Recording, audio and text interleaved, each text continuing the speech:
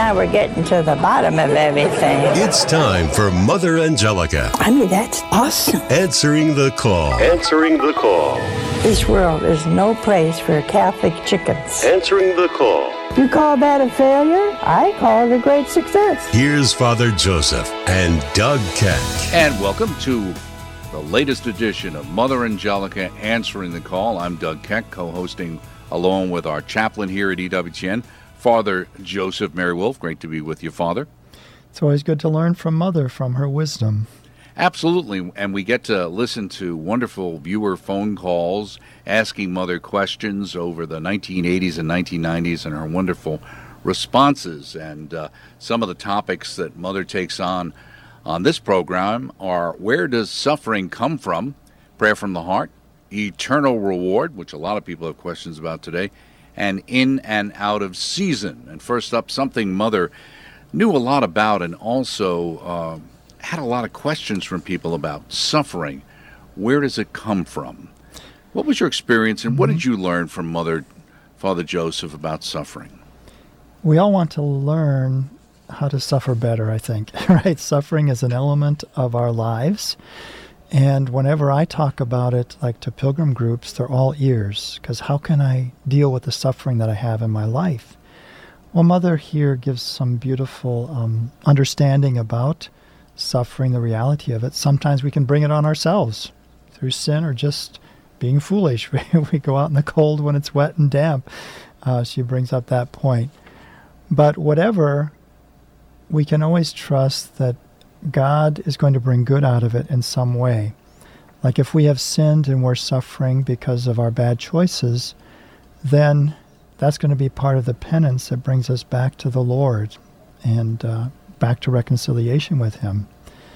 Right, and Mother kind of explains a little bit about the concept of the permitting and ordaining will of our Lord when it comes to suffering.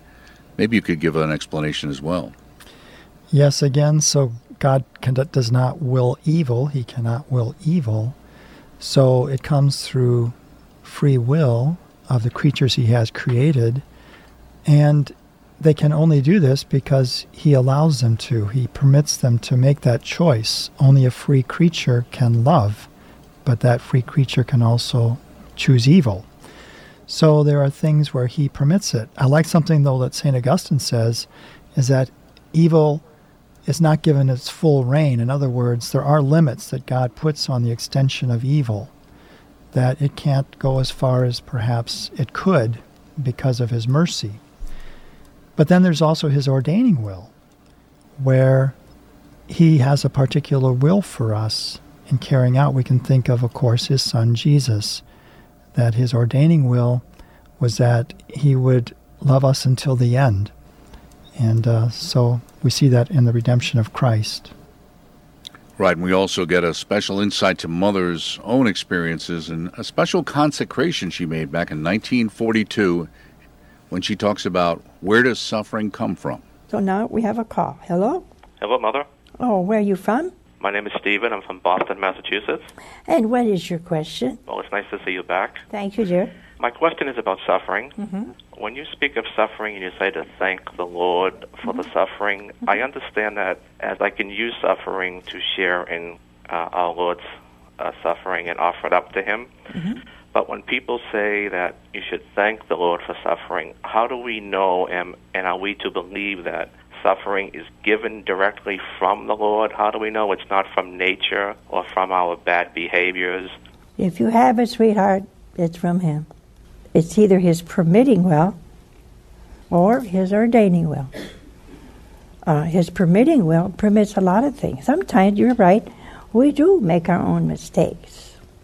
Well, then we use that sickness or trial as a penance for making that mistake. You see, we have to turn things around. Nothing happens in the world, nothing. God doesn't foresee and allow, permit, or ordain. He doesn't look down and say, well, let's see now, I think a good cold or flu would do you good.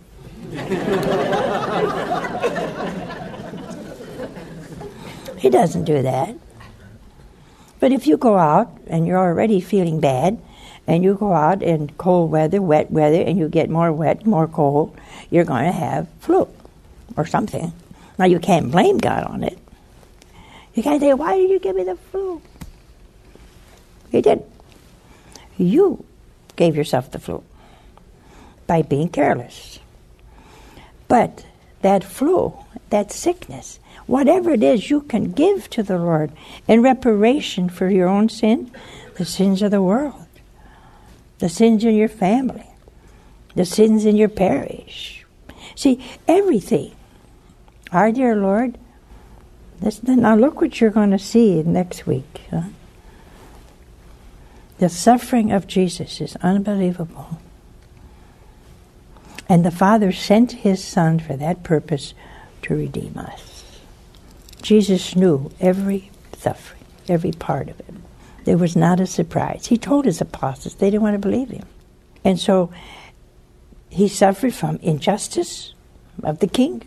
He suffered from, terrible, from Pilate.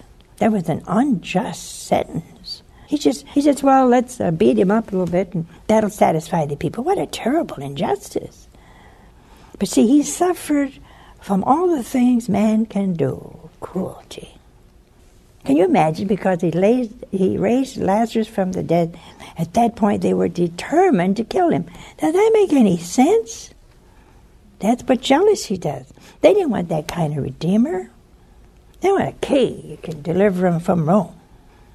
But He wasn't. So we can never suffer from injustice when we saw Him suffer from injustice. What an unfair trial. And then have somebody come up and lie about Him. They knew what He meant when He said, in 3 days I will build this temple again. He knew, because they wouldn't have put soldiers there if they didn't know. They deliberately killed Him in the hope that would be it. But it wasn't. It wasn't. You and I were redeemed by what? The worst kind of pain. Suffered by who? The Son of God. And for that reason, it doesn't matter if a sinful life gives you a big cross, then you accept it as your penance. You can turn it to good. And then, it doesn't matter if I cut my finger because, a finger cut from paper. They're the worst kind. Oh, they smart, they burn, they do everything. It's paper. Well, I did it. But I can say, Jesus, I give you this little cut here. It's really painful. I'll give it to you. Myself, I gave years ago, 1942. I made the consecration to Our Lady de Montfort. I give her everything. Then I feel I don't need to worry about it. I give her everything. And then she can give it to whomever she wants to. See? You can do that. Then you have to worry. Did I do it? Did they do it? Did he do it? Hey, what's the difference? You got it. If your nose running, it's running. What are you going to do about it? You don't have to blame God. Just give it to Him. Lord, I give you my runny nose. Why not? I mean, it's miserable. We can give God anything. We have to be as children. Little children, He said, because they inherit the kingdom of God. Well, don't be afraid to give Him everything. Everything. Even good things. I like cherry pie. I like lemon pie. I like yogurt and bananas mixed together. Now, if the sisters, out of their own heart and love for me, give me one of these, I'm grateful. And I say, thank you, Jesus. We would thank Jesus when Michelle gave it to you, because He inspired her to give it to me. I thank her, too. But see, everything that happens to us all day long is for our good. See? Try that. Now moving on to our next caller. And it has to do with prayer from the heart. And I thought Mother makes an interesting point in her response. She talks about, so I can just be content with being aware. The idea that just being in front of our Lord and just listening to our Lord and being aware of Him may be enough. Yes, that the heart is mentioned in the Scriptures over 1,000 times. And it's that place of covenant. It's a place of decision. It's a place of encounter with God. And so there in the heart that we can just be in the Lord's presence, being loved by Him and loving Him in return. And hopefully all of our prayer has that component, of course.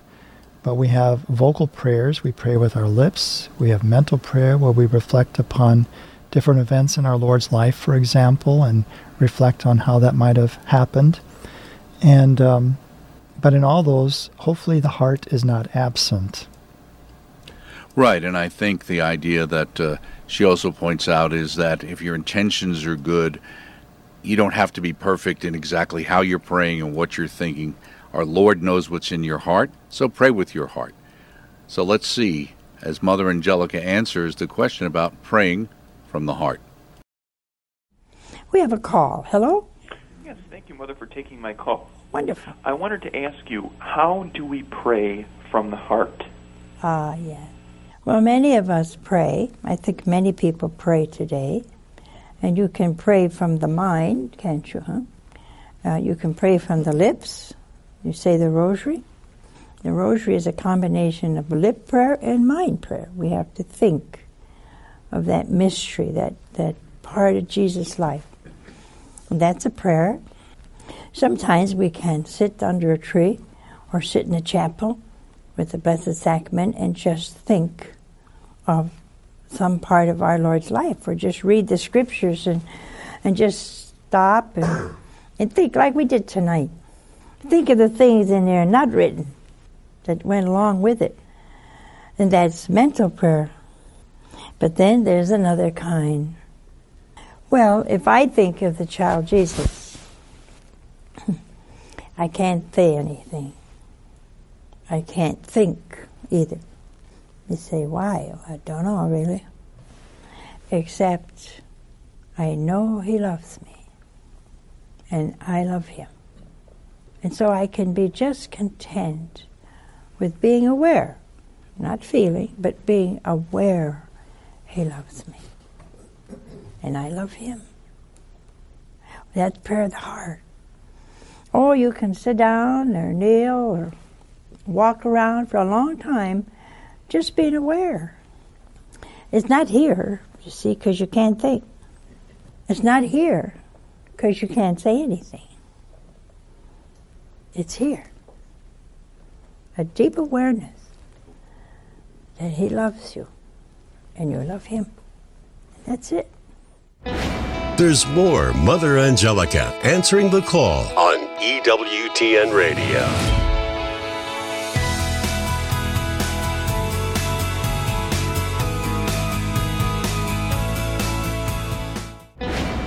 Let's return to Mother Angelica Answering the call.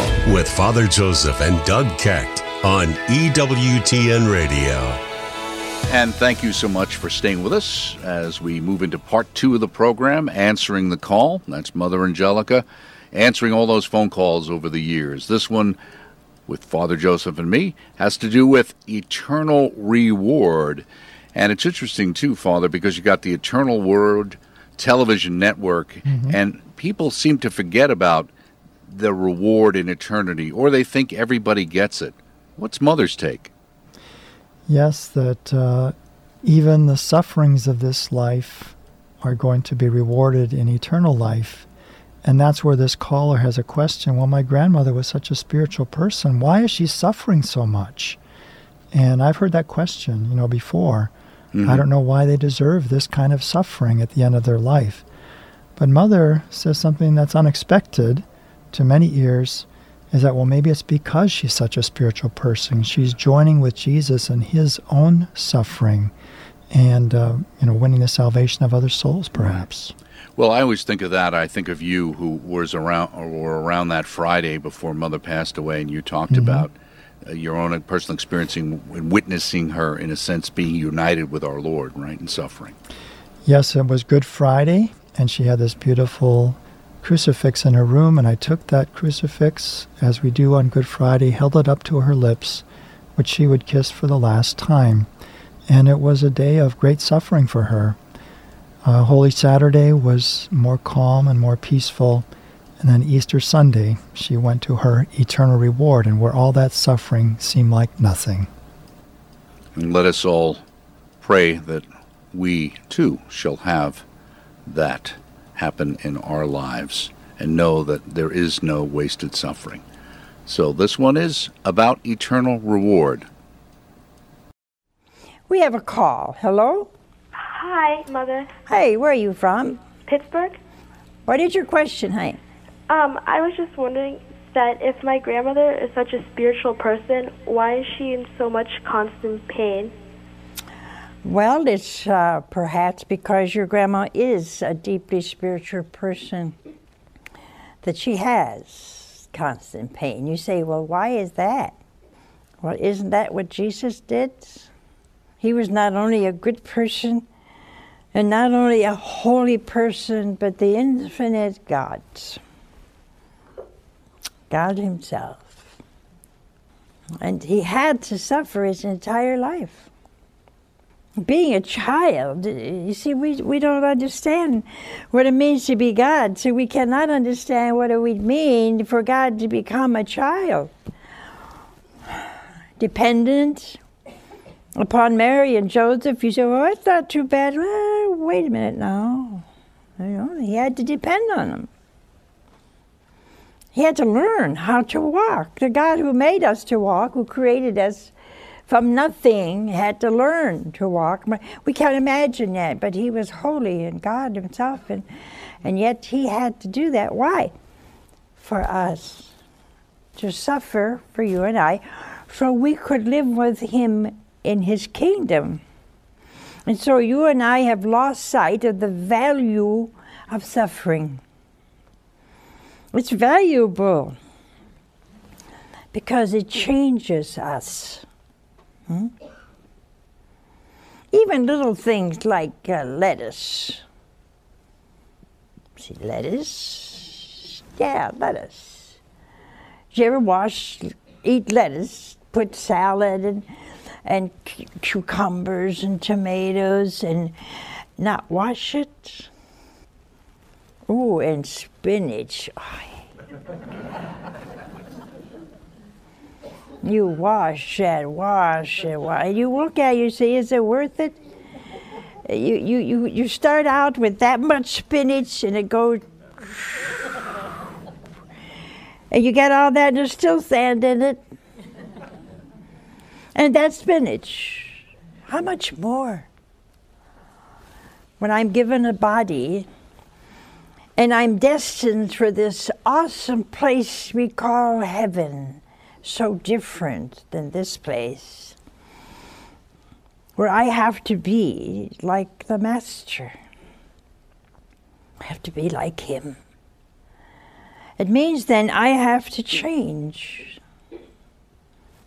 Where I was impatient, I have to be patient now, and that's a suffering. That I will have as I get older more pain and more everything. Where parts of your body begin to wear down and wear out. Why? Because you're getting ready for new baggage, for a new trip, for a new face. Don't cost anything either. You know how much it costs for people to get an overhaul?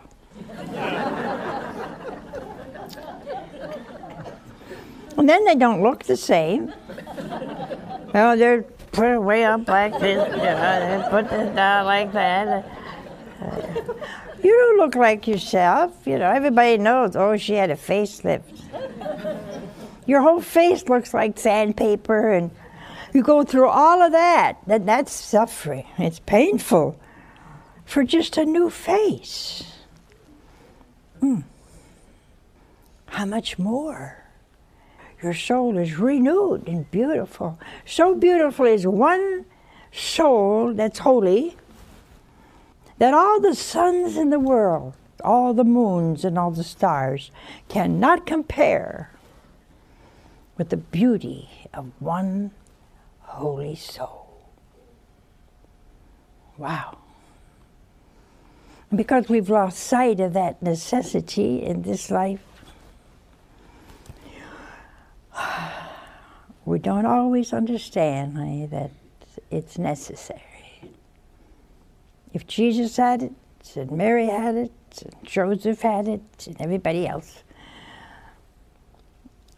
then it's right and holy, because we're talking about an eternal reward. And closing this program out, we've got a question about in season and out of season. What exactly was she talking about?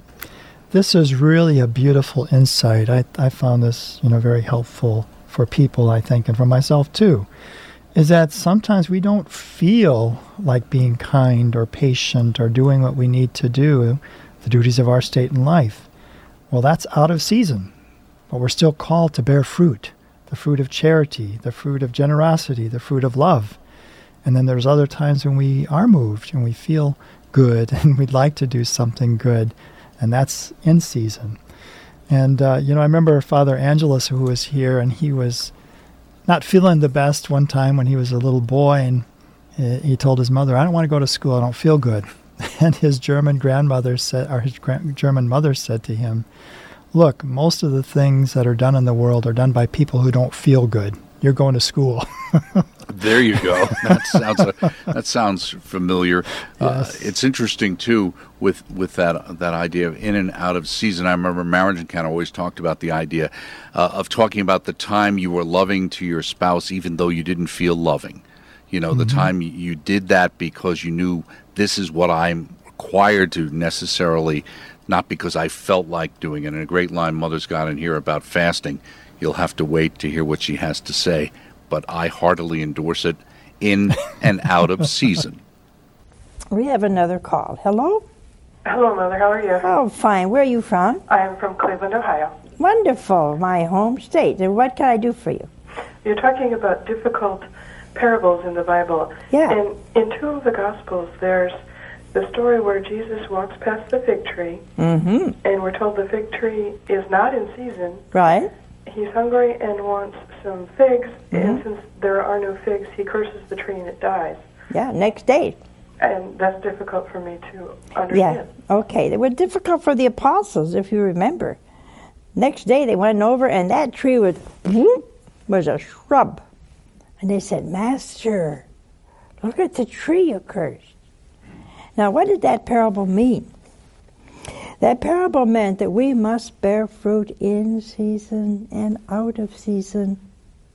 There's no excuse. The grace, we used to call it actual grace. It's still actual grace. This man who just called, you see, he has to bear fruit out of season. He hates this guy, and the guy hates him. But he's got to bear fruit. He's got to forgive, and pray for him. Get out of that situation. Our dear Lord, a lot of people today, and I'm not saying some people are right, but we blame our relatives and our family. Oh, I had a terrible childhood. Well, what does that mean? You had a terrible childhood. But they use that experience to excuse their hot temper, their hatred. That is past. It's gone. You're an adult now. You got your own mind, your own family, your own way. So you cannot you can't hold this crutch. Somebody made me do this. Oh, come on. You got a will. You made yourself do that. See, when our dear Lord cursed that, he did it for a reason. He wanted us to understand. Oh, I got a headache. Why are you so grouchy? I got a headache. That's an excuse to be grouchy? Take some Tylenol or something. Why are you so irritable? I'm fasting today. Well, go eat a hot dog. If fasting makes you irritable, go and eat. Who wants to live with you? See, we do senseless things. Some people are in situations, and I know I was one of them. Misfortune is a part of their life. That is not an excuse. You're out of season. You don't feel good. But you still have to be loving and kind. Somebody is terribly unjust to you. You can't be unjust to someone else. In season and out of season means whether I feel consoled by God or I feel abandoned by God, I am still called to what? Bear fruit. I am still called to bear fruit. If it's a cross, I must bear it patiently. If it's a joy, I must be grateful. If someone does me a grave injustice, then I have to bear that too. God must be my life, your life.